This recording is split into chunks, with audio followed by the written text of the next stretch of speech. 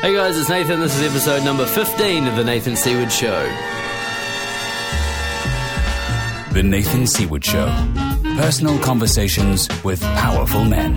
What's up guys, how you doing? Welcome back to the show. It's always a pleasure to have you back here every week, tuning in and sharing on the Nathan R. Seaward Facebook page. There's been some great chat on there this week, which I appreciate. Thank you for tuning in. Great feedback on the show with Rich Litvin last week. It really struck a chord with those of you that listened. It was some things he said about being introverted and being an introvert in business and kind of growing up lonely and then marrying an extrovert and navigating that and trying to understand how being an introvert affects life and business for him. So that was a particular theme that I heard coming through that people really enjoyed. So if that is something you relate to, go back and listen to last week's episode with Rich, and I promise you'll get something out of it. I'm back in Tokyo. I've been working all week, flying my little ass off. I was in Honolulu to start with, where I met some incredible people. Actually, one of my clients was there, so we went out for dinner, and he's doing incredible things. Since we started working together over a year ago, his business has just grown exponentially, and he's really changing the industry he's in. He put out a really controversial blog post to a whole lot of industry insiders this week, and he got something like 180,000 views and caused a big stir. And he's just loving life. He's completely in his zone of genius. He's mixing up the industry that he's in, and he's making a shit ton of money, and he feels really happy and satisfied as well, which me as a coach, to see one of my clients just absolutely blossoming after only a year or a year and a half worth of work is so fulfilling for me. And it was great to catch up with him in Hawaii this week. I had so many great conversations with a whole bunch of different people this week. James Butler and I chatted this week, and we're going to do some stuff together. I spoke to a whole lot of people that are interested in joining my group coaching program, which is now open. So let me put this out to you. If you're interested in getting into personal development, if you've been reading personal development books, you've been following blogs, you've been watching videos, and you're ready to take the next step without breaking the bank, my group coaching programs are incredible. It's a place where you can come and meet with like-minded people. So you know who I work with. It's entrepreneurs, it's professionals, it's high-performing professionals, the rule breakers, the game changers of the world, the enthusiastic people that are out there to make a difference for other people and for their own lives. And so in my group programs, the idea is to bring 4 or 5 of you together in a group where we meet online. So it's not in person, it's online. We have a conference call for about 90 minutes every 2 weeks. And it just is this beautiful container where you can be vulnerable, you can come and bring your challenges, because a lot of high performers struggle to have somebody to open up or talk to as they get more and more successful. So having a place where you can come where you can just open up, share your challenges, celebrate your wins as well, like just fucking brag about what you're doing incredibly, in this life and what you're struggling with. I'm coaching the whole time, so I'm coaching each of you as we go through the time, so you're getting really deep support from me, and you're hearing other people get supported through their issues. And so there's just this incredible sense of sacred space, if that's how I can put it. Just this beautiful community of openness, vulnerability, connection, support, love, all the big buzzwords. It's the best I can do to explain it without you having to experience it. But no matter what your goals are, if you want to get ahead in life, if you want to feel more fulfilled, if you want to start chasing one of your dreams, if you want to start making a shit ton more money and feeling more connection and support, reach out to me. Email me, nathan@nathanseaward.com. In the subject line, put group coaching so I know what you're calling about, and we'll have a conversation, and I'll see if you might be a fit for one of these group coaching programs, because I'm very picky with who I put in each group. So exciting. So this week on the show, I've got an incredible guy. His name is Jason Goldberg. I first met Jason at a coaching event in San Diego. We immediately hit it off because Jason's one of these guys that you don't come across very often. He's massively high energy. He's unapologetic. He's hilarious. He's a speaker, an entrepreneur. He's done a TED Talk. And one thing about Jason is he used to be really overweight. He was up to, I think, 330 pounds at one stage, which, what's that, 150 kgs. And he lost 130 pounds, 60 kgs over the last few years. And so we go really deep in this conversation at one point about that journey to losing weight, which, thank you to Jason for being so open, because it's such a sensitive issue, and it was a really beautiful conversation we had around that. Jason also talks about a whole lot of themes. The great thing about talking to a motivational speaker is they have all these awesome concepts that they've packaged up that you can apply into your life straight away.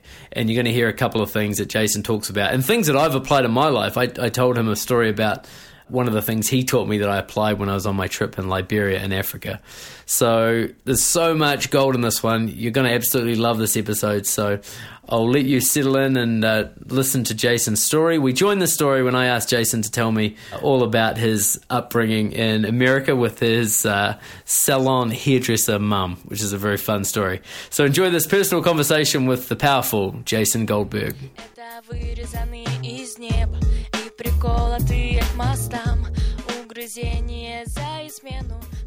Yeah, absolutely. So I was born in North Miami Beach, Florida, and I was raised in Florida. I lived in Florida almost my entire life until just about a little less than 3 years ago. My wife and I decided to move to Raleigh, North Carolina, so we live there now.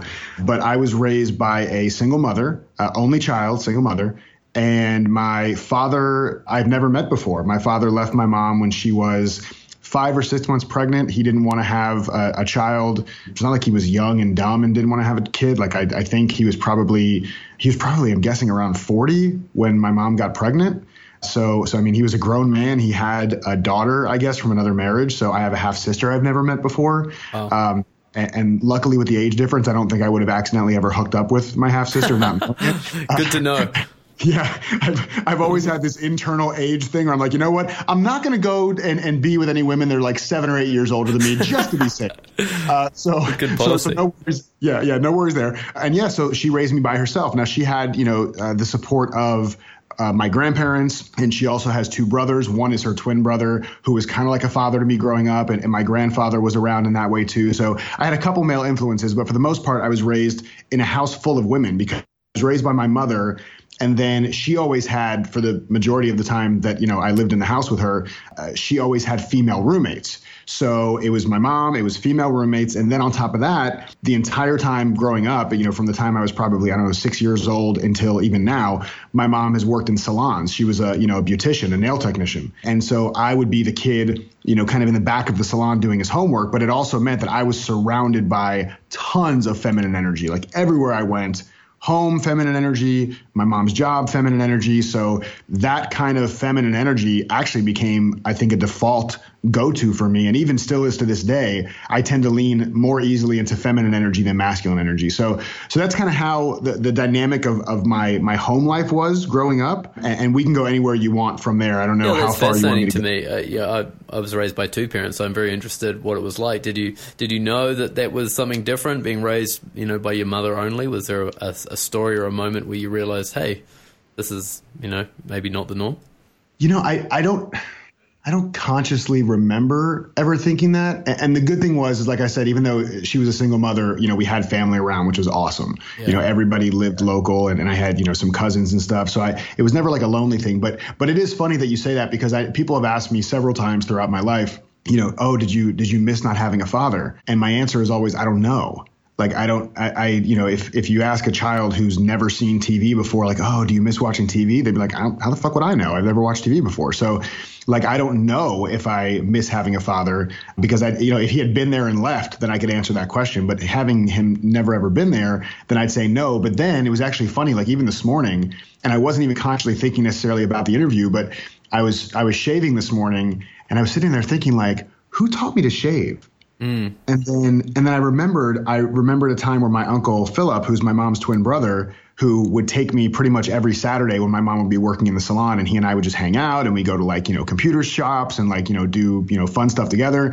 I'm pretty sure he's the one that taught me. And then in that moment I was thinking, shit, if I have a son one day, if I have a kid, and I don't know that we're going to have kids, but if I had a kid, like, shit, I would be maybe kind of uncomfortable teaching him the stuff that fathers teach their kids, because that I didn't have that. So it was just funny that even as of this morning, I was like, wow, I wonder what I don't know that would be challenging to teach a kid because I never had a father. It's so interesting that you didn't miss out on anything. Like, my dad never taught me to shave, and it's something I still am annoyed about to this day. Because I used to just sneak into his bathroom after he'd gone to work, grab his electric razor and start shaving my face. And it was like, oh, okay, I guess I'm shaving now.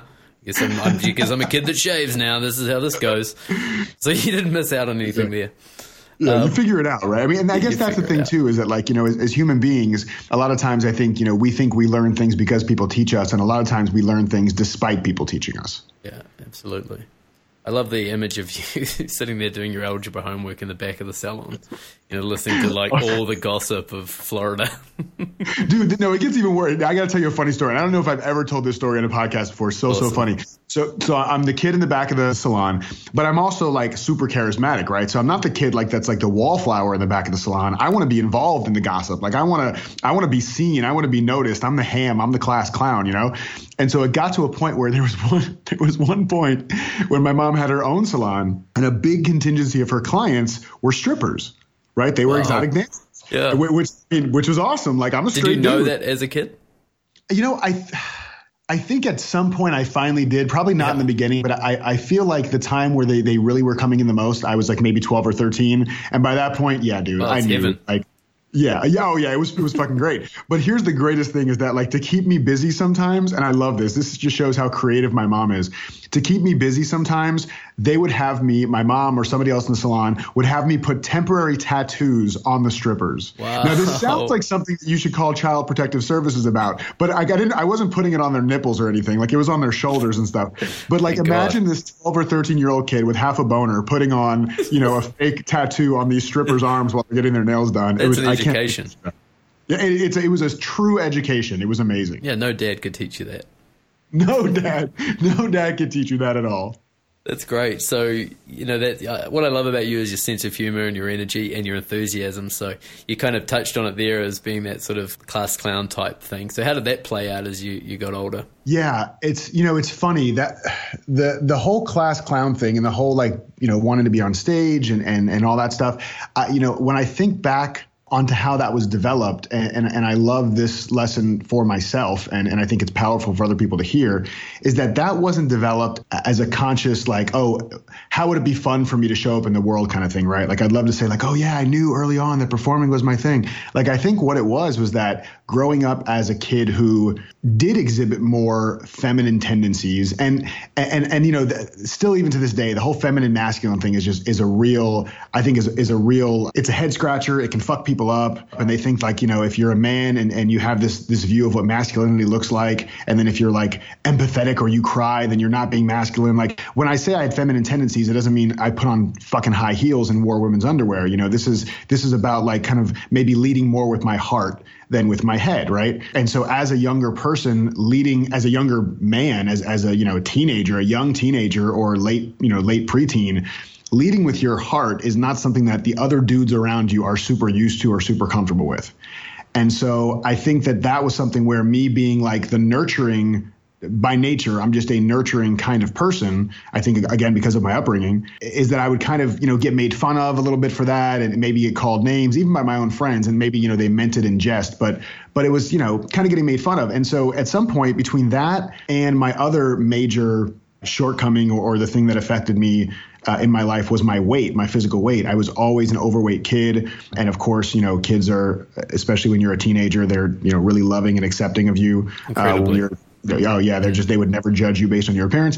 And so, like, at 15, I was 250 pounds, and I was maybe 5'6", 5'7". So I was a big kid. And so I got made fun of a lot. So I think to kind of bring this full circle, I think the things like comedy and humor and performing were my way to counteract the fact that I felt like I didn't have a whole lot of value.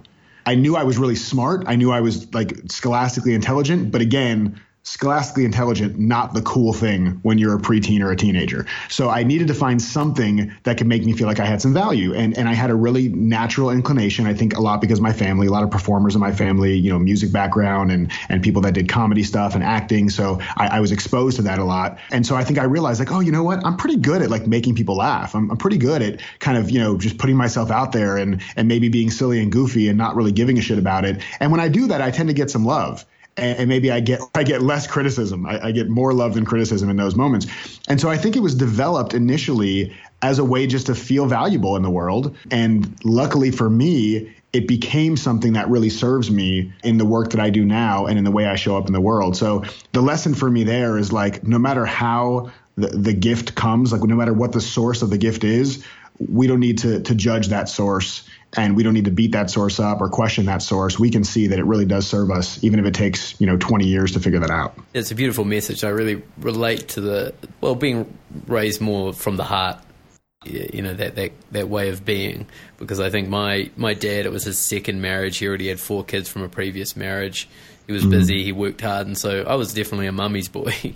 And so I feel very strongly that I was raised in that same kind of way, just to lead with a big heart, a lot of care, a lot of compassion. And the next part of that is that got shut down very quickly, I feel. High school was really tough for me as well for lots of different reasons. And so I relate to having that big heart, but I also relate to what it feels like to shut it down. And then now at the age of 33, trying to reconnect with some of those more caring, more loving, also more fun, the humor, the class clown stuff. I was the same as you when I was a kid. But, at some point it got lost. And so I'm really enjoying the process of reconnecting with that now. Can you relate to that, of process of kind of having to shut that down a little bit, or has it stayed pretty constant as you've got older? I think I've experimented quite a few times with trying to unleash my inner bro and trying to be like the dude, the quintessential dude, which is me being as unfair to masculinity as I thought kids were being to femininity, right? So that's me being unfair too. That brotherhood always looks like beating your chest and, fucking grunting and shit, right? That's not masculine energy either. Okay, well then, so great. So it is, and that's awesome. And I think there are parts of that, and I've done some experimentation with that, and it just didn't feel right to me.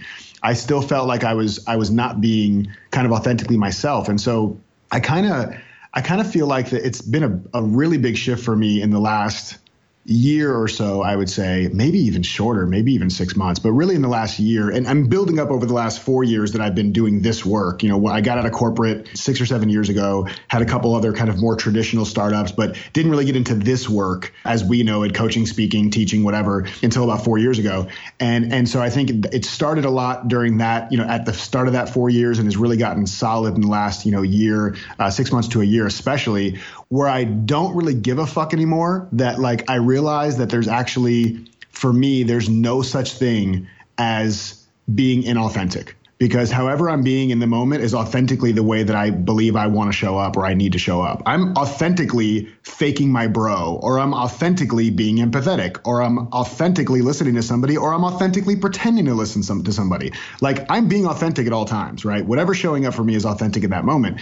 And so by me not making myself wrong for however I show up in the moment, it tends to have relieved some of the pressure of needing to show up a certain way in a given moment. Does that make sense? Yeah, it really makes sense. Yeah, it really makes sense. And I see it in you too, watching you speak and watching you perform. It's such a beautiful thing to watch, and it's really given me permission to let that side of me come out, because, you have this beautiful sense of expression and laughter, and, just whenever I see you, it makes me smile.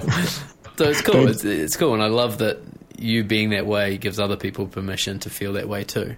Yeah, I love that. And that's that's one of the greatest compliments that people can give to me. I've said this to people before, there's 2 really big things that I just love to hear. And it's, you always love to hear that, oh, your work did this or your work did that, or it helped me do this or helped me do that. But there's 2 things that I really, really love hearing. One is when people tell me, if people, listen to a podcast like this or whatever, or see me speak or see something online, and then they meet me in person and they go, wow, you're the exact same person online as you are in real life. That's the number one compliment, right? Because integrity for me and that whole authenticity piece, right? Just showing up as me and kind of zero fucks given in that way. That's really important to me. But the other thing that I really love is when people say what you just said, that gives me permission, because I can't tell you how many times in my life I have felt like I couldn't fully unleash myself, that even when I showed up as, the funny, enthusiastic, joyful guy, that I still had to kind of tone it down, because maybe what if it's too much for some people to handle? And so like I've had so many people that have kind of, indirectly given me permission to really show that. And I mean, that's people like Steve Chandler and people that we both know, right? Like that are more accessible, but even people like Robin Williams who, and that's, I guess that even could lead us into another conversation here based on what I know that your mission is. But, Robin Williams is somebody who was taken or took himself way too quickly from this earth. And I'll miss him tremendously, but he's somebody who never toned it down. And if you watch, there's this great episode of him on Inside the Actor Studio with James Lipton. Have you ever seen that show before? Yeah, I've seen it once before, yeah. Yeah, a great show. And there's a great clip of him being on. And it's so funny because like the first 10 minutes of the interview, James Lipton can't get a fucking question in because Robin he's just fucking performing. He's just feeling it. And it's not a performance. Like he's fucking channeling the energy of the room, and he's just like, shit is just coming to him, and he knows that the best way he can serve is just to not censor himself and to let that stuff come out. And when I see somebody like that do that, I'm like, you know what? Fuck if it's too much for some people. Fuck if it's too much for some people. Like, don't tone down the parts of you that are your genius, because there are people in the world that will see that and be like, oh my God, that gives me permission, or oh my God, that makes me smile. Great. Fucking let those people, love and enjoy you, and let everybody else go find a messenger and a message that fits more with them. So me kind of leaning more into realizing that nothing is at risk in my life. Nothing is at risk about who I am as a human being by showing up 100% fully in whatever I'm feeling in that moment. That to me is like a super freeing thing. And I hope that's what people are seeing when they say they think I'm giving them permission. Wow, absolutely. And has there ever been any negative feedback from it? Like, there's that fear there to start with. Like, if I'm too much, then that's going to scare people off, or whatever the fear is.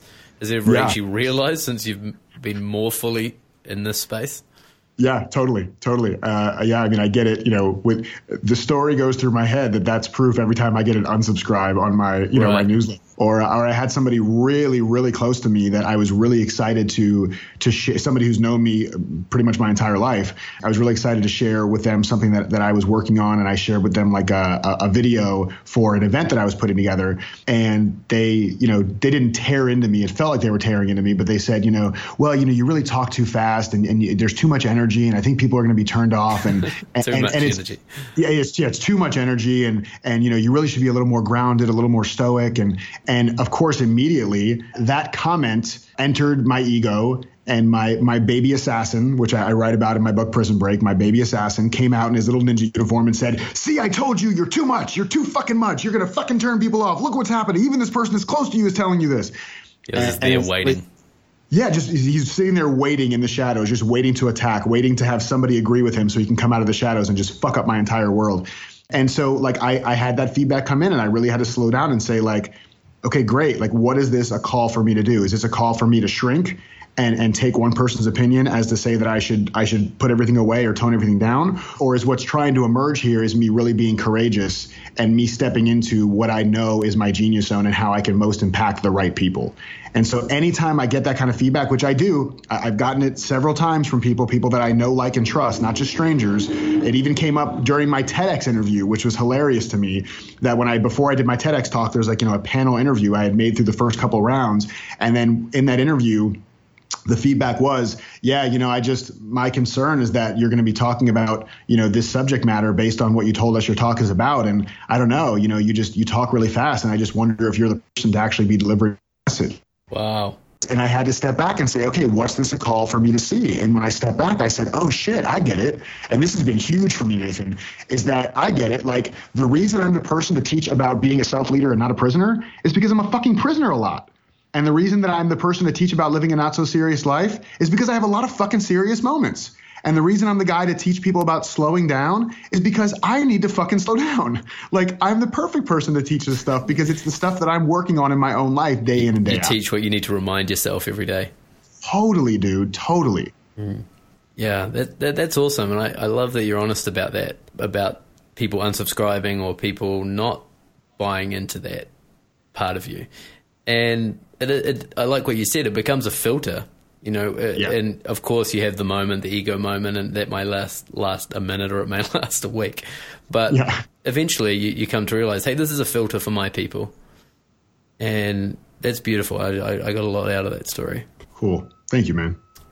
Let's talk about the weight. Do you mind talking about, the path to putting on the weight and losing the weight?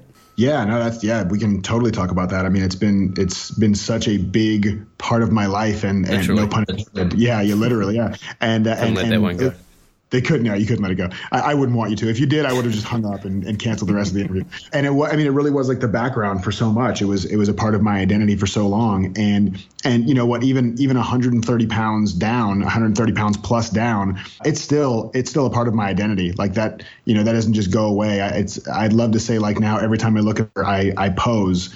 And I think about what a beautiful, you know, sculpted body I have. And that's, well, not the case. It's not the truth, and it's not the case. And I still, you know, look in the mirror, and I still adjust my clothes, and I still wonder how I look when I'm on stage. And, you know, those are still things that stick around. But, you know, the difference now is that I have the tools to kind of question those thoughts when they pop in my head and see if they serve me or not. But I guess that's kind of jumping ahead. So my entire life I had been really big. Again, you know, being raised by a single mother who worked a lot. She didn't cook. She wasn't somebody who cooked. My mom, there was always a joke. My mom could only make two things. It was scrambled eggs and reservations. Those are the two things that she could make. And so there wasn't a lot of, you know, cooking in the house. So there was a lot of eating out. There was a lot of fast food. There was a lot of pizza. There was a lot of, you know, just stuff that's not super healthy because it was easy, right? It was convenient. And so that coupled with the fact that I just, you know, only child, you know, didn't have like brothers and sisters to maybe go outside and play with, you know, lived in Florida. So it was super hot. So it was an easy excuse to, you know, say I couldn't go outside and play, and food became a reward kind of thing. So it's like it became a reward and a comfort. So, you know, even into my, you know, my 20s and into my very early 30s, it's like, oh, I'm going to have a really tough, stressful day at work today. I should go get 2 bacon, egg, and cheese biscuits and 2 hash browns from McDonald's in the morning, because that'll set me up for the day to make me feel good. Or, hey, that was a great stressful day and I can't believe I got everything done on my plate. Let's go get some pizza. So it was like, you know, food just became such a big part of my identity that it just overtook so many aspects of my life. So I had gotten up to the point in my, you know, late 20s, early 30s, where I had gotten to 332 pounds. And you know, now I'm 6'1", so I'm not 5'7" like I was when I was 15, but still, even at 6'1", 332 pounds, that's in the morbidly obese category. I was, you know, upwards of 40% body fat. And, you know, I was on track to have, you know, diabetes and heart disease and all these different things that could have killed me before I was, you know, 40 or 50. So I finally was, you know, took control of that. And I had this whole story, which I won't recount the whole story now, but it's basically the entire first chapter of my book tells the entire story of kind of how this transition happened and what the catalyst was, what the final wake up call was. I had wake up calls my whole fucking life. I mean, you know, it's when people say like, and then in this moment I realized, like, you're fucking lying. If you've had something going on in your life for a long time, you've had wake up calls forever, you just hit the snooze button. I mean, that's what really happens, right? Yeah, that's a great point. Yeah, I mean, this was the time where I finally listened, where like it was one of those. Have you seen that alarm clock that like you set the alarm clock and then it like rolls off your table, and then like in the middle of the night it goes and like rolls around your room. So once it goes off in the morning, you have to get out of bed to go turn it off. Have you seen that? Yeah, that's cool. It's amazing. And so that's like what I finally had. Like I finally had a wake up call where I couldn't just reach over and hit the snooze button. I had to like go chase it around in order to turn it off. And in that chase, I was like, oh, fuck, what am I doing here, man? What was the wake up call? What was the one that stuck? Yeah, so the one that stuck, and this is where the story is in the book. So I'll do it a disservice by telling it, you know, fairly quickly. But it was just a time basically where my credit card had gotten declined when I tried to make a purchase on Amazon. And so I called the bank to find out why it had been declined. And they had deactivated my card because of potentially fraudulent activity on the account. And so when I asked them what were the fraudulent charges, because I wanted to find out what the hell was going on and if my identity had been stolen or my credit card had been hacked or what had happened, they said that the day before there had been 4 fast food transactions in one day. And they assumed that somebody had stolen my card and they were testing it to see if it would work before they would make a bigger purchase. And of course, the truth in that situation was that I had actually eaten at 4 fast food restaurants in one day. And that was, you know, the day I say the universe cut me off, that $1 billion bank stepped in and said, dude, you're fucking out of control. And we're taking away your access to your own money because you don't make good choices. And so that was the day where it was like, you got to be fucking kidding me. Is it really this big a deal? Like, so what? I went to Pizza Hut and Taco Bell and McDonald's and Burger King in one day. Like, what the fuck? Who cares? And it was just in that moment where, you know, I had this mantra my entire life that I can remember, you know, from the time maybe I was maybe it was even before I was a teenager, but my earliest recollection is of being a teenager where I had this mantra, and the mantra I had was, who can I blame? And it's like, whose responsibility is it? Who can I blame for what I'm feeling? And that was, and that's a way that a lot of us, I think, live. And it's a way that a lot of people that come to me that work with me initially live, where it's like, this person cut me off in traffic, fuck that person. I'm going to blame them for this. And my colleagues are idiots, and my boss is too demanding, and my clients don't understand. And it's all these things about just not taking personal responsibility. And that was how I walked around in the world, especially with my weight, was like, who can I blame? Oh, I can blame my mom for not cooking enough meals. I can blame the weather for not being comfortable enough. I can blame my genetics for making me big bone like a stegosaurus. Like, there's so many things I can blame.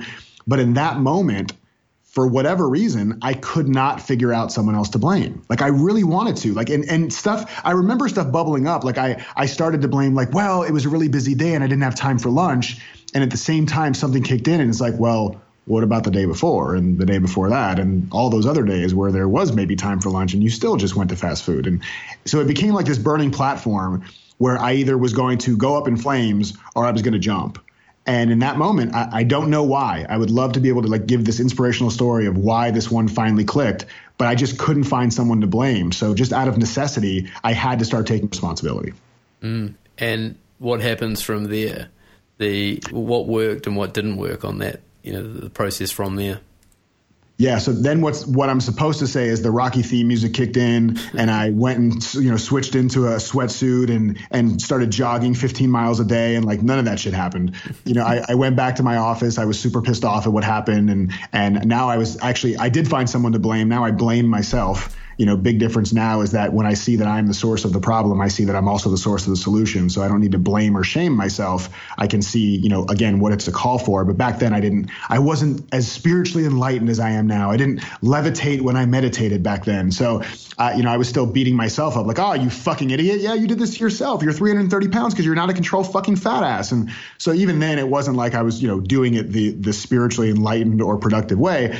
But it did draw me to this thing where it's like, okay, listen, something has got to change. I feel like shit. I look like shit. I'm sick of, literally, dude, I would, and my wife was with me when I was at this weight. So, she got in on the ground floor of a good investment. We've been together for, 11 years and she was there with me when I was 330 pounds. And so you could ask her, she saw me literally be in fucking tears in the closet because my clothes just wouldn't fit me. And I was trying everything in my power to get the pants to fit a little bit better than they were and tucking in the shirt in a way where it wouldn't untuck itself because it was just so exasperating. And then ripping clothes sometimes, or either by accident or because I would get so furious because my body would just feel so tight with all these clothes. And the only thing I could do is rip the clothes off my body, literally rip them off me because I was just so pissed and so angry at myself. So it wasn't this beautiful spiritual awakening and everything opened up, but I realized that's just not the way I want to live anymore. There's got to be something better. I don't know what it is. I don't care. I just got to figure out something. And I had tried diets and different things my entire life. And so finally I decided to research a much more drastic sounding solution, and that was bariatric surgery, weight loss surgery. And so I did research on that. My wife and I researched it together and went to all these different educational seminars and things on it for the better part of a year, had to go through psychological evaluations, had to do a lot of stuff to prepare for this, and decided that was what I wanted to do, or that's what we wanted to do for me. She didn't have it, just me. And so I ended up having the surgery back in 2011. So May of this year will be 6 years. And even that was something that I didn't want to talk about at first. And there's a lot of celebrities that have had weight loss surgery that don't want to talk about it. And why is that? Because we think something's at risk, our enoughness is going to be in question. And, oh, you're weak and you couldn't do it on your own. And what a loser. And, these are the things they would say behind your back. Oh, well, that was a shortcut. That was a silver bullet. And so I never wanted to talk about it, but the key is, the truth is that shit is fucking hard. Sure, you lose some weight initially, but in order for you to really get into a place where you've lost, as much weight as I have and kept it off over 6 years, when a lot of people will gain everything back and then some within the first 2 or 3 years, it takes a level of changing your relation. I won't even say discipline. It changes your relationship. You have to change your relationship with your body, with food, with exercise, with how you live your life. So really having weight loss surgery and losing weight is no different than what you or I would do with somebody in a coaching situation. When they change the way they relate to the world in general, I had to change the way I related to food and to exercise and to my body in general. So it was a crazy, crazy thing, especially the first 6 months. I mean, I was just so committed, so disciplined to a very strict regimen. And then that loosens up after 6 months. And then it's just been a moment by moment, day by day practice ever since, with good days and bad days, up days and down days, and just like anything else in life. But it's been an amazing journey. Yeah, it must be an amazing feeling. I know it's always hard to acknowledge yourself and keep acknowledging the wins, but to look back and see that you've still kept this weight off for all this time, it must feel so good. Yeah, it feels really good. And then you also get to a point where, once you've lost the weight, and you always fluctuate, at least for me, I always fluctuate a few pounds here and there. And even now in the past few months, I've changed my diet up again, and I've done something brand new with the way that I'm working out and eating and doing all this stuff that's helped me, lose some of the weight that I had started to put back on. I put back on maybe 15 or 20 pounds at one point, and now I've been able to re-lose all of that by changing this stuff up. So it's always an experimentation. It's always it's always a playground that you're on, trying to figure out new ways to experiment with things. But one of the big things that I remember them teaching, or not even teaching, I remember going to a support group meeting, people who were post-surgery, post-op, and somebody had started saying this thing, and there were people in the post-op that were anywhere from like a week out of surgery to like, I think it was up to 18 months was this group. It was like the first 18 months. And so there were people that were like almost a year and a half out, way further ahead than I was. And so I'm like, maybe 3 weeks out of surgery when I go to this post-op meeting, and I keep hearing people say this thing, NSV, like Nathan Seaward video, right? Like NSV. So and I'm like, NSV, what the fuck are they talking about? And then finally I like raise my hand and I'm like, you guys keep talking about this thing NSV, and I kind of get it in context, but what does it mean? And they said, oh, it's a great question. NSV is a non-scale victory. And I said, interesting, non-scale victory, tell me more. And they said, essentially, we sometimes judge ourselves with weight loss surgery based on the number on the scale. And so if that number's not moving, or it's not moving in the direction that we want, it can be very easy to be discouraged, because quantitative measure is the only thing that we're focusing on. So a non-scale victory is when you finally sit down in the airplane seat and your ass is not filling into the seat next to you, or you don't need the seatbelt extender to put on the seatbelt. Yeah, you can tuck your shirt in without worrying about it. You can tuck your shirt in without worrying about it. You can sit in a booth at a restaurant without feeling super uncomfortable. These are non-scale victories, and that's stuck with me so much. And it's something that even as I'm saying it now, I'm realizing I really want to tap back into and practice more in my own life. We live such an outcome-based life. I'll own my experience. I live such an outcome-based life that living in that way, where it's all quantitative and it's all outcome based, can really fuck with you when you're on the plateau, or when you're in the process, or when you're on the journey. So these non-scale victories, which obviously can be equated to anything in your life, are a great way to tap back in and say, you know what, dude, you're doing great. Like, you're doing the best you can in this moment, and the best you can may change in the next moment, or maybe it won't. But whatever it is, like, you're doing great. You're showing up. You're alive. You're being consistent. You're staying in the game. Like, that's an amazing victory for us to celebrate, even if there's no outcome or milestone attached to it. Yeah, so good, so good. And I feel like we're so quick to be disappointed in ourselves. And oh, yeah. I'll own that. I'm so quick to be disappointed in myself. Yeah. And when you jump on the scale and you've been on a diet, in quotes, for a couple of weeks and the scale hasn't moved, it's like the first reaction is just disappointment, when in reality I've felt great, I've had high energy, I feel in control of what I've been eating and putting in my body. All that's happened is the scale hasn't moved. So absolutely. But the NSVs have been through the roof. So absolutely. But yeah, it's that hurry to be disappointed. I have a food coach, Daniel Thomas. He was on the show a couple of episodes ago, and cool. He hates dieting. He hates the idea of the scales. He hates to lose 10 pounds in 30 days because it's such a false story. But it's an epidemic throughout the world, right? And especially in our countries, where there are a lot of overweight people. And as Tony Robbins said, you ask a stupid question, you get a stupid answer. So the question is always, why am I fat? And the answer is always, you eat too much and stop eating, right? Right. And so, the answer becomes, well, lose 10 pounds in 30 days through doing this system, which is not sustainable. So Daniel just talks over and over and over about your relationship with food. What's your relationship with food? Find that out first before anything else. You can't do anything until you understand your relationship. And right at the start of you talking about this, when you said, you ate to celebrate, you ate when you were depressed, that was your relationship with food. It was a tool for all these different things that were going on in your life. And I love that you brought that up because it's so important. And healing the relationship is what gives you those NSVs. Those are the real wins. And eventually the scales will come. Absolutely. Yep, you're right. And if not, you just move the scale around the bathroom until it finally shows you a lower weight than what you had the first time. Or just never get on the scale again. No, you just never get on the scale. Or you have your wife come behind you and kind of push up on your shoulders so it makes you lighter. That always works too. Or you do that thing where it's like, oh shit, my iPhone is in my pocket. You take the iPhone out and you, oh shit, maybe if I take my pants off. Oh shit, I forgot to take a dump this morning. Let me go do that. Right. That's 87 grams. Come on. That's cool, man. I'm glad you can laugh about it. It's a big issue for so many people. So thank you for modeling, the reality of the process. I really appreciate that. My pleasure, man. So we first met at EverCoach, the EverCoach Summit. So Mind Valley, which I've talked about on the show a lot, is a huge personal development company. Must be one of the biggest in the world now. And their coaching division is EverCoach, which you're very, very heavily involved with. And the EverCoach Summit, you were the host, the MC for the 4 days that we were there. And again, you were fantastic. Thank you, man. And I felt an immediate connection with you.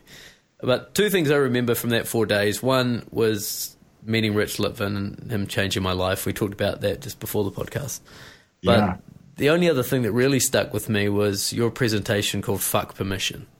And I was in Africa about 2 weeks ago doing some work in Liberia, and we were doing lots of coaching and lots of different villages and everything. In the first couple of days, Africa I found very overwhelming. Just these huge villages surrounding you and people, swamping you and grabbing you and wanting you to play with them and entertain them. And I just found myself stuck in that position, not sure what to do. And there was this huge expectation of us leading something, whatever it was. And I just was stuck for the first few days. And then Jason Goldberg kicked in my head in that moment. And I said to the guys, we have a morning briefing every morning while we were there. I said, guys, we're walking around waiting for permission to do something with these people. But I saw this incredible thing that stuck with me. This guy taught me about fuck permission and about how in life and so many things we're sitting around waiting for someone to go, oh, yeah, you can do that. Oh, yeah, you can do that. And in this example in Africa, it was like, go and play with the kids, go and form a group, go and take them and do some exercise training, go and whatever, So fuck permission became the mantra of this 2-week trip in my group around Africa. And it was all because of you. And I really wanted to share that story with you. And maybe you could just dive a little bit deeper into why fuck permission is such a big concept for you. Yeah, dude. Well, first of all, I love that, man. I love and I love the spirit of play that you brought to it. Right? It was like, fuck permission. Let's create something. Like this is like opportunity. There's so much fun opportunity here. Like, why the fuck are we waiting for permission? That's I love that. That was never coming. Yeah, exactly. And and you wouldn't need it if it came. I mean, that's one of my favorite things. Is there's a quote by this guy Nathaniel Branden. Have you ever heard of Nathaniel Branden before? No.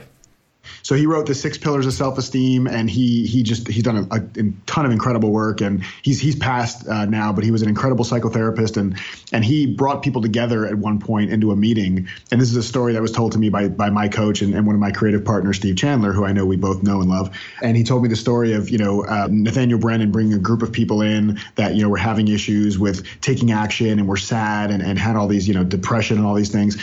And he wrote up on the board, "No one is coming." And everybody looks at the board kind of in shock. And he says, that's all you need to know, guys. No one is coming. Like, no one's coming to save you. No one's coming to make it easy for you. No one's going to come and do it for you. Like, no one is coming. And of course, there was some smart ass in the room who raised their hand and said, but Dr. Branden, you came. And Nathaniel Branden says, well, but I just came to tell you that no one is coming. To deliver the good news. I love that story. But no one is coming is like, it's very close to like fuck permission. It's the thing is that we lose sight of this. And it's one of the things that was a real core message in my TEDx talk. That my TEDx talk was called How to Manufacture Fascination and Engineer Enthusiasm. And a big part of the core message of that is really the fact that we kind of have the ability to be super creative. And when I say the word creative, I don't mean painting, art, singing, dancing, but like creative with a capital C, like to be creators in our world. Every action, every behavior, every word, we are creating for better or for worse in every moment. That we have a real ability to be creative with the world when we're kids. And then we kind of unlearn that. Like we get, we get the conditioning of the world that tells us that that's unrealistic to be creative in that way. And so we let it go. And I think it's when we lose track of just how much creativity we have, just how much creativity we have access to that is innate, it may not be normal for us, but it is natural for us. There's a distinction there between normal and natural, but it is natural for us. When we have that level of creativity, then permission becomes a non-issue, because now I don't need permission to try this new thing out, because whether it works or not, I'm creative and I'll be resourceful and I'll find a way to be resilient and make it work. I don't need permission to show up as who I want to show up as, because there's nothing at risk in my life. I can be creative. If everybody turns their back on me and shuns me and says, you're too much, or I don't agree with you, again, I can be creative enough to be resilient, to bounce back, to create what I want to create in the world.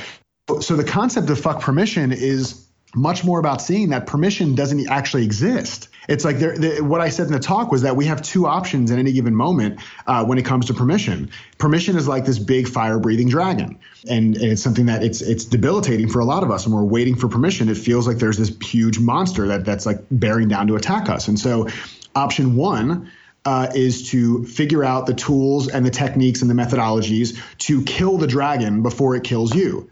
To sneak up on it from behind and slit its throat, to do what you can to get rid of it before it gets rid of you.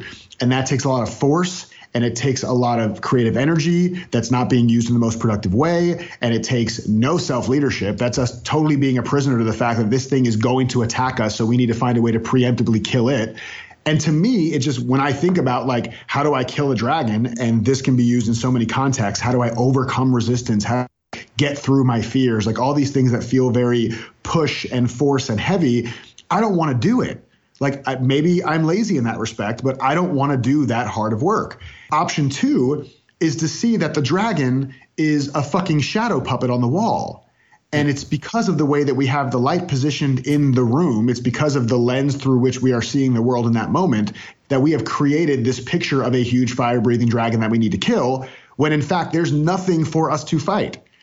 And so when I sit back and say, oh, wait, so I have the choice to either fight to get permission or to see that there's no fight to be had, which does take more creativity and takes more self-leadership and takes more personal responsibility and takes more lightness, but it can be a much more fun thing to do because you're not wasting your creative energy. When I see those two things as the options, I'm like, well, fuck that. I don't want to fight against anything. I'm just going to create what I want to create and know that I'm going to be okay regardless, and know that I'll figure shit out the same way I figured out everything else that I've figured out to be able to be sitting here talking to you today. There's nothing I've ever been through that I haven't been able to get through. And the same with you, Nathan, and the same with everybody listening, because if that weren't true, this shit wouldn't be happening right now. Yeah. And it kind of goes to what you were saying before about you learning to, the high energy feminine side of yourself, that bringing all that creativity to it and spending all that time worried that that's too much, as opposed to just embracing it and throwing it out there. And the thing I love about Fuck Permission is people can always say no. Because I realized after I heard you speak about this, that I spent the first 30 years of my life going, oh, I better not, in case they don't like that. I better not put myself out there in case they don't like it. I better not say that. I better not put my hand up. I better not volunteer. I better not whatever. It's a big problem for me. And so never actually, taking the action and doing that and putting yourself out there and leaning into who you are and trusting and all that good stuff you just said. In reality, embrace that. Lean into it. Be yourself. And people can always say no, stop, don't. But making that decision for them is such terrible reverse logic. Yeah, well, it's unfair to them and it's unfair to you, right? And the fact is, it's funny as you say that, and I want to kind of reiterate something I said earlier, a couple things I said earlier about why I'm so qualified to teach the things I teach is because it's the things I need to work on. Is that the whole fuck permission thing and seeing that permission is not a real thing, that also goes into boundaries, right? Setting boundaries and also showing up as your authentic self. And a lot of these things go back to, this same thing about permission. And to go back to the thing you asked about, like, have you seen people, say you are too much or that, I can't handle that or whatever. And we talked about that a little bit. I recently just had something happen that should be some kind of evidence or proof that I shouldn't be setting boundaries. And what I mean by that is I had somebody reach out to me, and this is one of these, quality problems to have, but I have a lot of people that reach out to me and they want to talk about coaching or they want me to help them with something. And this is for a whole other conversation, I'm sure, but the whole distinction of serving versus pleasing, I had to recognize that by me trying to help every single person that reached out to me, I was doing it from a place of ego because I wanted them to like me, right? I wanted to be a people pleaser, which was my MO for the first 30 years of my life. So I'm a recovering people pleaser for sure. So that was the first thing. And then two, like I really did want to serve them. And if I really want to be able to serve people, obviously I need to make sure I'm taking care of myself. And the way I can best serve people is to make sure that I'm setting up the conditions of the game in which I'm serving them, that I actually can serve them the most impactfully and they are the most open to receive that service. So that being said, I've had to say no to a lot more people. And so I had somebody, and I've really leaned into this, and I was just talking to somebody else about this recently, that I feel really, really good about how good I've gotten on setting professional boundaries, which again is a fuck permission thing, right? Like, I need them to like me, and I don't know if it's okay to say no. And so I feel like I've gotten really, really good at that. And then 2 weeks ago, I think it was 2 or 3 weeks ago, a person reached out to me. And it was somebody I've met a couple times before. Actually, I think I've met once before. And we have a lot of mutual friends. And so they're not like just some random stranger off the street. But they reached out to me and said, hey, I'd really like to have a conversation with you. And I know you're real busy. So if you can't, like, that's totally cool. But I just wanted to reach out. And because it was somebody who I had some kind of, knowledge of, and they were, an acquaintance at least, I wrote back and I said, hey, I have a lot going on. And I don't know if I'd be able to have a conversation right now. But tell me what's going on. Like, what is it that you would like to connect about? Because they didn't tell me what it was. And they said, I just want to kind of talk to you and, maybe like talk about a few things and like pick your brain on a few things. So they weren't being specific. And at that point, honestly, like I didn't have any desire to keep going. So I just said, listen, I have a lot of things going on, right now. And I have commitments that I'm going to stay laser focused on. So I'm going to decline right now. And in the future, hopefully there's, if there's some bandwidth and some time and space that develops and the time allows, then maybe we can connect in the future. And I wish you the best. And the response I got was, well, thanks for being so frank. Didn't expect you to respond that way. I was thinking about hiring you as my coach, but I've changed my mind. Take that. And yeah, and that stung, dude. I'm not going to fucking sit here for a minute and say, that's okay. I mean, I set the boundary and fuck permission and blah, blah, blah and no people pleasing. That stung because immediately went back to like, oh my God, here's somebody now that hates me. Like, why was I so frank with her? Why didn't I just set aside time to talk to her? It would have been so helpful for her. It had nothing to do with the money of like having her hire me as a coach. I don't have a spot for her anyways. It was all personal. It was all my own shit coming up about like not being enough and letting people down and the people pleasing. And now she's going to tell everybody what an asshole I am. And then they're going to think that when they see me being nice and joyful, that that's an act. And really behind the scenes, I'm an asshole. And like all these things happen. And I'm like trying to process this. And then literally like a couple hours later, I get a text from a friend, and it was a group text with these people that I'm going to be putting on an event with. And they had texted me maybe a day or so before this saying, hey, can we have a call this weekend to talk about this event? And I had set the same boundary and said, guys, I love you. And I'm really heads down working on this particular project over the next week and traveling a lot. So I won't be able to do it. So I just wanted to let you know that like I won't be able to do this right now, but I do want to make sure that I'm setting the agreement up front of how much time I can allocate to this. So there's no guessing. And so I had done that like a couple days before. So literally right after this happens with this person who I'm now feeling like I'm a total piece of shit and I can't believe this happened and how could I do this to somebody and now they hate me. I get a text back from these two guys and they say, you know what, man, the way you so gracefully set that boundary and let us know what you were committed to doing and how you were so upfront with letting us know what time you could commit to us and what time you couldn't, that is fucking inspiring. And I cannot wait to do more of that in my own business. And it couldn't have come at a more perfect time for me because it showed me that it's not my fucking responsibility how people receive my message in all senses of the word, whether I'm teaching or coaching or setting boundaries or speaking my truth. It's not my fucking responsibility. And when I take responsibility for everybody around me and try to manage their impressions and show up a certain way and hope they don't hate me, it fucking drains my will to live. I don't have this mastered. I'm telling you, dude, this happened just in last month. So it's still something that I have to play with and continue to practice and learn. But it was such a beautiful thing for me to see that the stark contrast in the way those two people handled that almost the exact same situation. And it just showed me, like, you know what? Me showing up and setting these boundaries, it's for me. It's not for anybody else. If they get something out of it they can use and use as a model in their world, great. If they get pissed off, maybe at some point they'll wake up to the fact that that's some shit they need to work on, and that will serve them then. But none of that shit is my responsibility. So sorry for the rant, but I hope that that's helpful. It makes sense. Oh, look, just get it off your chest. That's fine. That's what we're here for. Yeah. Feel free to vent. No, it's great. And a lot of the times, you know, even that woman might have responded in the heat of the moment. That's how she felt. But sure, she still will respect you, right? Overall, I'm imagining. And I think that's more powerful. You know, people pleasing has no power, but respect has a lot of power.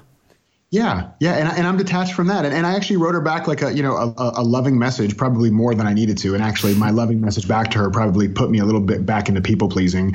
I didn't want to, of course, my first response is to write back, well, fuck you, bitch. But that wasn't what I wrote.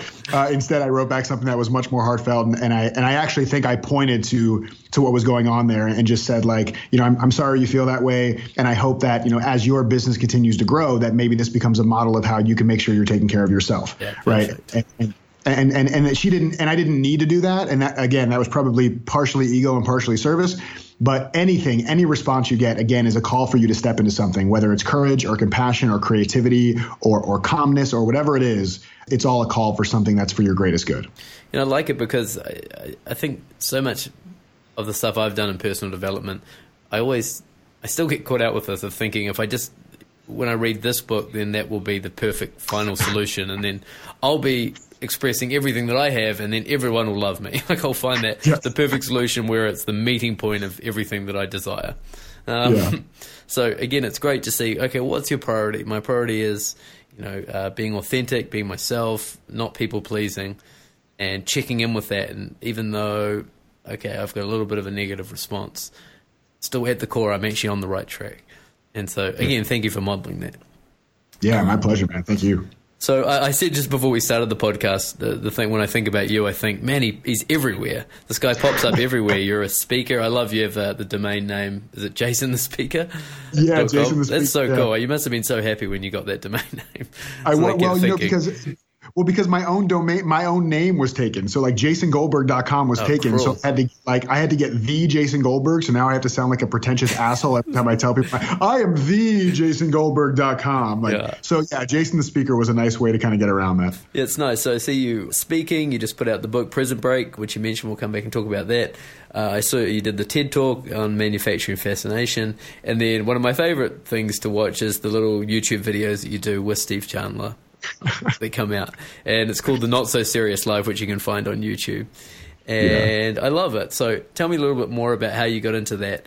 And it's great. The Not So Serious Life is you guys just bringing the funny to life, which is nice. Totally. Well, and I love doing that with Steve. And I don't know that I've talked about this in any podcast at all, but we're actually writing a book together called The Not So Serious Life. So great. Congratulations. Thank you very much. I'm excited. Sure you come back on the show when it releases, and we'll give it a plug. Totally. Yeah, I would love to do that. And it's been a really fun project. The way we're writing it is really unique. We're basically like writing letters back and forth to each other. So instead of it being like chapters where he writes some chapters and I write some chapters, it's us kind of sharing our experience of the world and living in a not so serious way. And as we travel, writing to each other from different countries and different states and different places and kind of chronicling that, over the course of maybe, 9 months or a year. And that's what the book will be. So it's a really fun way to write a book that I've never done before. So it's really cool.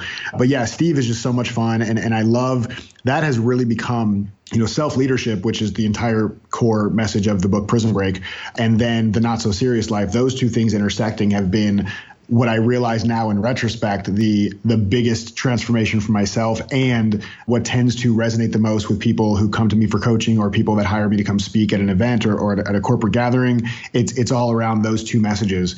And so, those things have just been the things that I just kind of stumbled upon, and realizing that we don't have to take shit so seriously. And it's not about like being aimless and being goalless. And it's not about like shooting people with Nerf guns all day and just goofing off and shit. It has nothing to do with that. Living a not so serious life is about making things and thoughts and situations not as significant as we may have thought they were. It's about being really sincere about what you commit to. It's about having a relaxed, clear, calm commitment to the things that are in front of you, or to the thing that's in front of you, actually, to be more accurate. Not, you can't have an attachment or a commitment to things.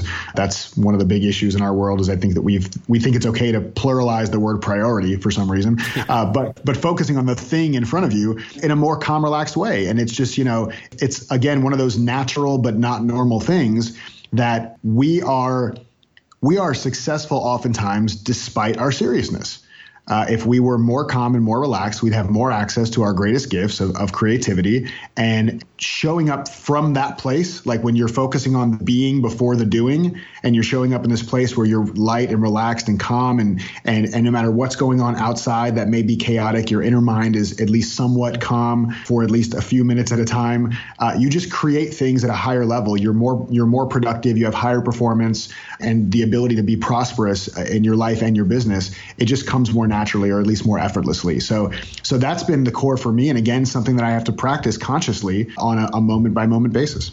Yeah, it seems like everything you're talking about just as you're speaking directly to me, which is nice. But, I watched one of the shows last week or something, and Steve was making the point that joking around about life, and these problems are very serious, and the problems, people ask you questions on the show and you answer and give your perspective on these different life issues. And they're often very serious issues that people are struggling with.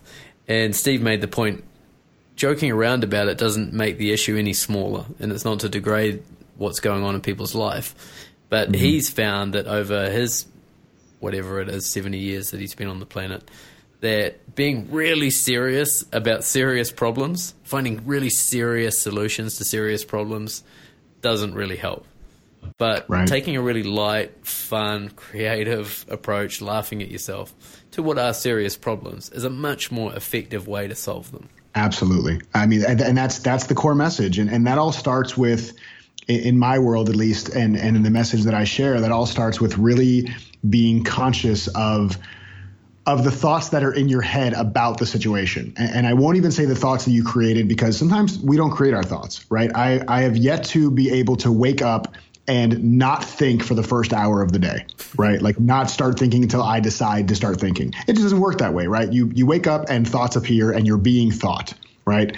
And so I don't try to control my thoughts. They're no different than spam email. I can't control spam coming in. I can direct it once it appears, but I can't control it coming in. So it's about seeing these things that pop in my head, and dude, this is something I literally do. I mean, moment by moment. This is I don't think this practice of being a self-leader or living a not so serious life is any different than any practice of mastery. Michael Jordan never got to a point where he stopped practicing his jump shot and just said, "Coach, I'll be in the hot tub. Just call me when the game starts, and I'll show up and rock it."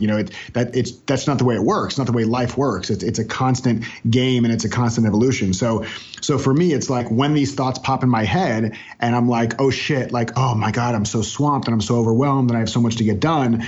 And if I don't get all this done, then I'm going to be a failure and my business isn't going to grow and I'm going to let people down. And it's like, that's all a story, right? And it's easy to say it's all a story. I actually don't like to call them stories. I like to call them simple fundamental misunderstandings, SFMs for short. It's just it's a very simple fundamental misunderstanding that just because a thought is in my head, that it must be real. Right? Just because somehow it appears in my head, I now own it and it's mine and I have to attach to it and I have to treat it like a fucking dolly that I take everywhere with me and brush its hair and call it my best friend. And then I take it everywhere and it just wants to go away. It's like, dude, I have no desire to stay in your head. Like I popped in here to kind of see what the surroundings look like and I want to go. Why are you holding on to me? Why won't you just let me fucking leave? And it's like dying to get away, but we're holding it hostage. So for me, I have to sit there and I have this tool that I use. I call it, I call it my Britney Spears moment. And it's not like Britney Spears when she was like attacking the van with the umbrella with the shaved head. It's much more sweet, innocent than that. But the Britney Spears moment is when I'm sitting there and all these thoughts are going through my head and, oh my God, I'm going to fail and I'm not enough and I'm going to let people down. I slow down for literally 3 seconds and I will say to myself, oops, I did it again. Right? I'm caught up in this thinking again. There's a thought in my head. I'm taking it seriously. I'm believing it to be true just because it's there. I don't need to do anything with it at that moment. I don't need to reframe it. And that may be something I do. I mean, I'll create new stories and use thinking that's more creative and more productive and more effective and more helpful than whatever my current misunderstanding is. But in that moment, it's enough for me to just say, oh shit, this is that movie that every time it comes on, I always turn the channel and I forgot to turn the channel and I'm just sitting here watching this movie. And when I can detach from the fact that I am not my thoughts, that I am the thinker of my thought, that I'm the vessel for my thoughts to exist, but I cannot possibly be my thoughts, that I existed before this stressful thought came in and I will continue to exist after this stressful thought is gone. When I can really separate those things, and I'm like, oh, okay, I'm just doing that thing again where I'm taking my thoughts seriously. What if I didn't do that for just a second? What if just for like the next 15 seconds, because anybody can do 15 seconds, right? What if for the next 15 seconds, I just didn't take that seriously? And it was like a 4-year-old came in and said, you're going to let everybody down and you're a loser. And I'm like, all right, sweetheart, just pat them on the head and let them get out of their system. And then I'm okay again. And it's like when I can do that, dude, life and work just is so much easier. So good, so good. Thank you for the 90s Britney reference. to make it real for everyone. Well, always love. Yeah, I mean, it's a constant reminder. Like, again, you're speaking directly to me, and as you were talking, I was like, damn it, why do I always listen to my thoughts? Why do I forget this lesson? It's the most basic lesson.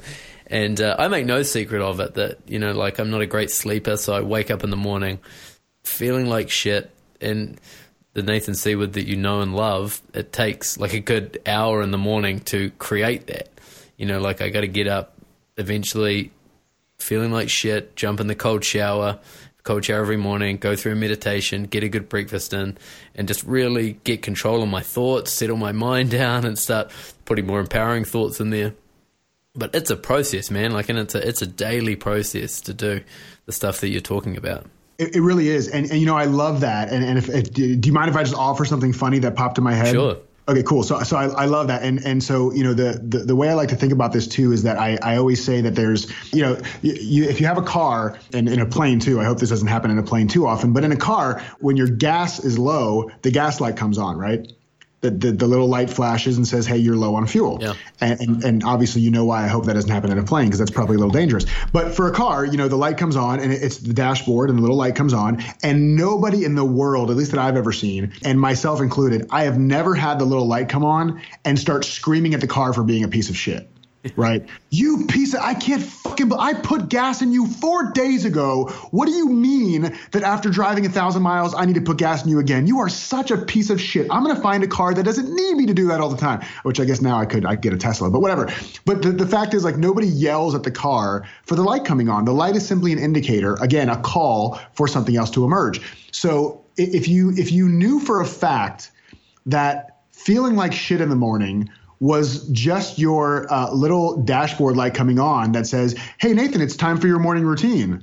Like, then you could kind of look forward to feeling like shit, right? Like, you don't have to make feeling like shit even a bad thing. Not that you are, but for anybody else who maybe is listening to this and they're like, yeah, dude, I feel the same way. I feel like shit in the morning, and then I beat myself up for feeling like shit and for not getting a good enough night's sleep, and what am I doing wrong, and why can't I sleep 8 hours like everybody else? Like, instead of beating ourselves up, what if we saw that as like, oh, cool, I feel like shit. That must mean it's time for my morning routine that gets me in top physical and mental form. Like, that can be a part of the game if we want it to be.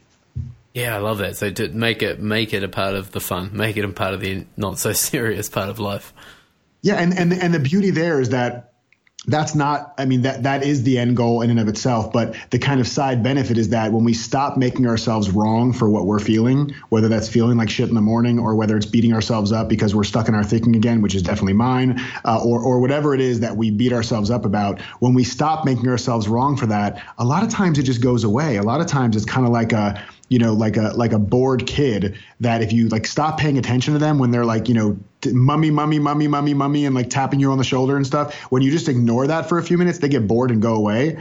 The same thing will happen with these feelings. If we kind of just like don't pay a lot of attention to them, they'll kind of just get bored and go away.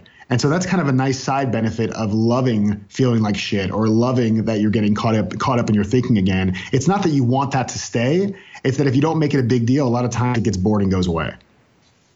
Yeah, that lovely chapter in your book. I love the title. It's called Your Intuition is Drunk.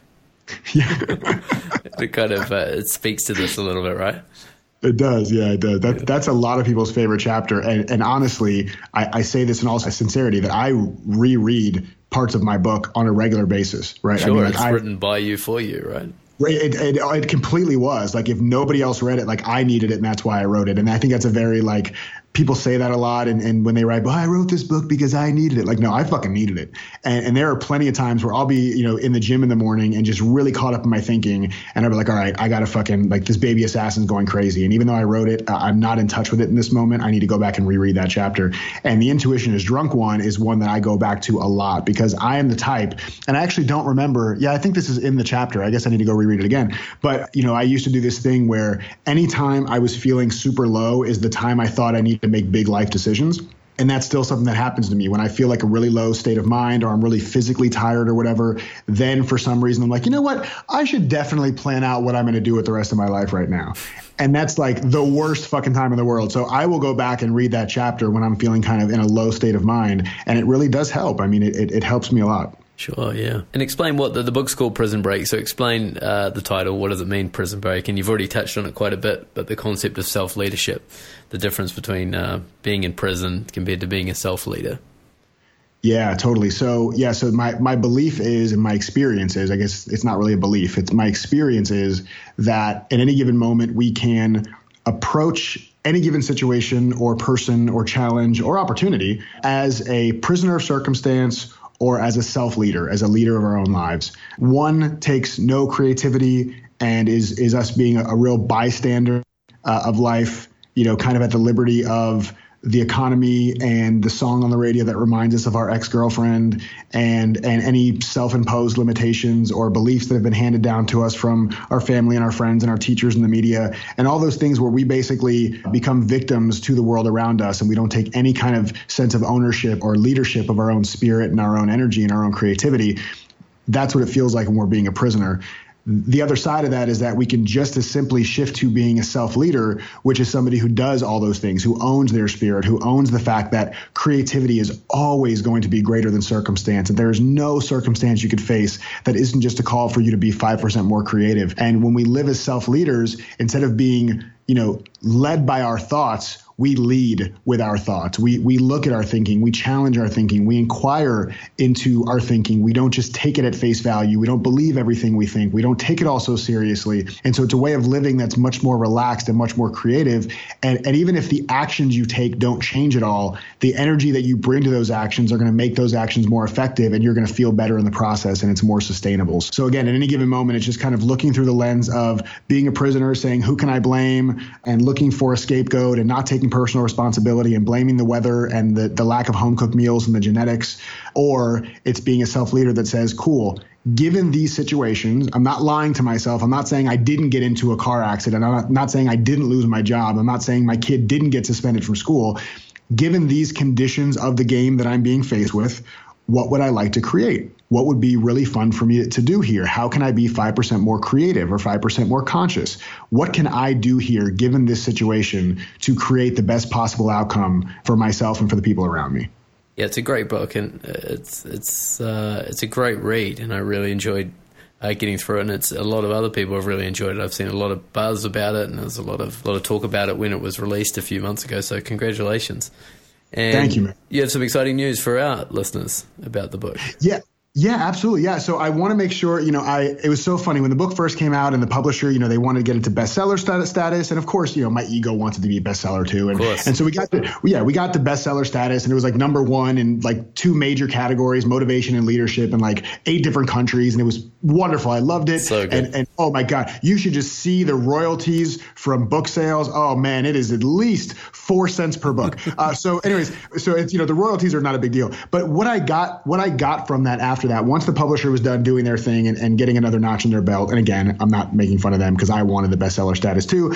But after that was done, I was like, you know what, dude, I don't really give a shit about this anymore. I don't care about like sales of the book. You can still buy the book on Amazon, and all that stuff is fine. And if people buy it, that's fantastic. And they leave reviews, that's even better.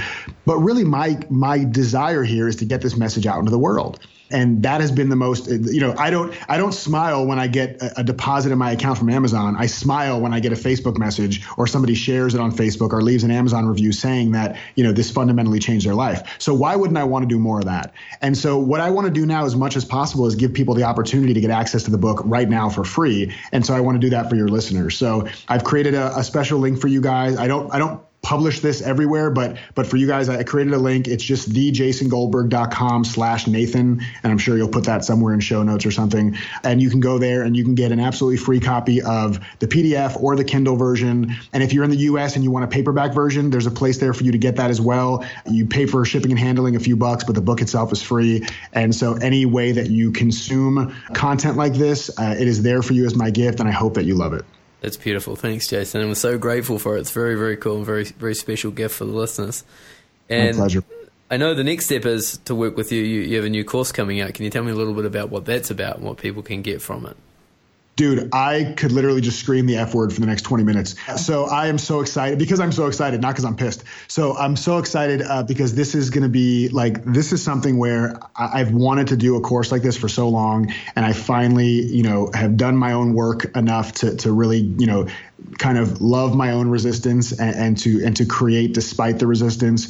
And I've created this course that is going to be a live online course. So it's going to be 8 weeks long with some of the best, everything that I possibly could share. I've put in this one course. Maybe I've shot myself in the foot and I'll never have another idea for another course, but I wanted this to be the thing where if I die the day after the course comes out, all my best stuff is documented. So it can live on without me. And so it's an 8-week course. We'll have, video content that'll come out every week with really, incredibly deep, impactful principles and practices. And then also an entirely separate video to go along with that. That's all tools and exercises and ways to apply the things you learn in each of the modules. I actually call the modules fundamentals because they are fundamental, but we're having a lot of fun in the process. So there'll be 8 weeks of that and a live weekly call with me every week of the 8 weeks. So there's some live group coaching there. So you can get one-on-one coaching in a group environment, which is one of the only ways people can still coach with me because I'm not taking one-on-one clients long-term anymore. I'm only doing 2-day VIPs with them. So the title of the course is still up in the air. My content manager is in the next room. So if I say this, she may storm in and be like, we're not calling it that. But right now, what's sitting with me, and I'd love to hear your take on this in real time. What's sitting with me is the course is about how to really, joyify your mind, gamify your life to get shit done, to be high performance, high productivity, and without all the struggle. And so the name that I really, really love is Playful Prosperity.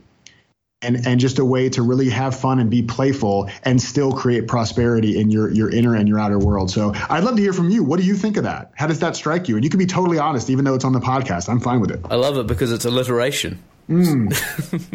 I love alliteration too. Yeah. No, that's cool. That's beautiful. A beautiful title that encapsulates you perfectly. And it's everything we've talked about. You love prosperity and just that core fundamental of having fun and not taking life so seriously and looking at these problems playfully. That for me, that encapsulates you perfectly. So I love it. Well, thank you, man. I appreciate that. So I'm super excited about that. We'll be launching it. I don't know when this will come out, but we'll be launching it in March. The actual start date will probably be somewhere in April. And if you go to my website, thejasongoldberg.com, I'm sure once it launches, that will be there. And if you join my newsletter list there, which I send out weekly videos and really fun stuff, then you'll definitely be notified once that comes out if you're interested. Yeah, that's beautiful. So I'll put all the links to that, all the links to the free book, all the links to the course when that comes out will all be in the show notes. So the book is called Prison Break. We can find you on YouTube for your show with Steve Chandler, The Not So Serious Life. Your TED Talk is called How to Manufacture Fascination. That's and right.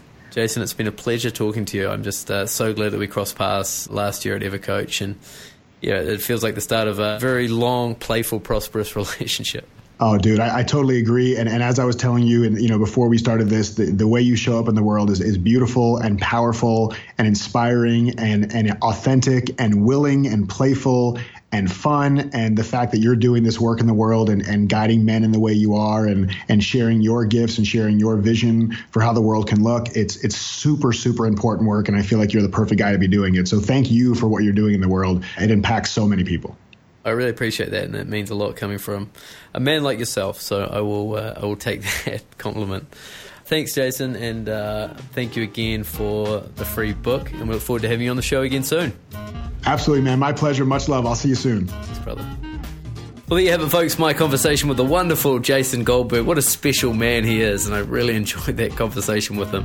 And lucky for you guys, a free copy of his book. As a reminder, go to thejasongoldberg.com/Nathan to get a free copy of his book, Prison Break. You can also sign up for his course, Playful Prosperity, on the site as well. As always, I'd love it if you could share this around, give it a like, give me some comments. Let me know what you loved about this interview through the Facebook page. Facebook is Nathan R. Seawood. And I'd also love it if you could give this a rating and a review on iTunes. It only takes 30 seconds to do it, and it makes a big difference to me. So thanks, guys. I appreciate you tuning in. I love you as always, and I'll be back next week for episode 16 of The Nathan Seawood Show. That was The Nathan Seawood Show. Personal conversations with powerful men.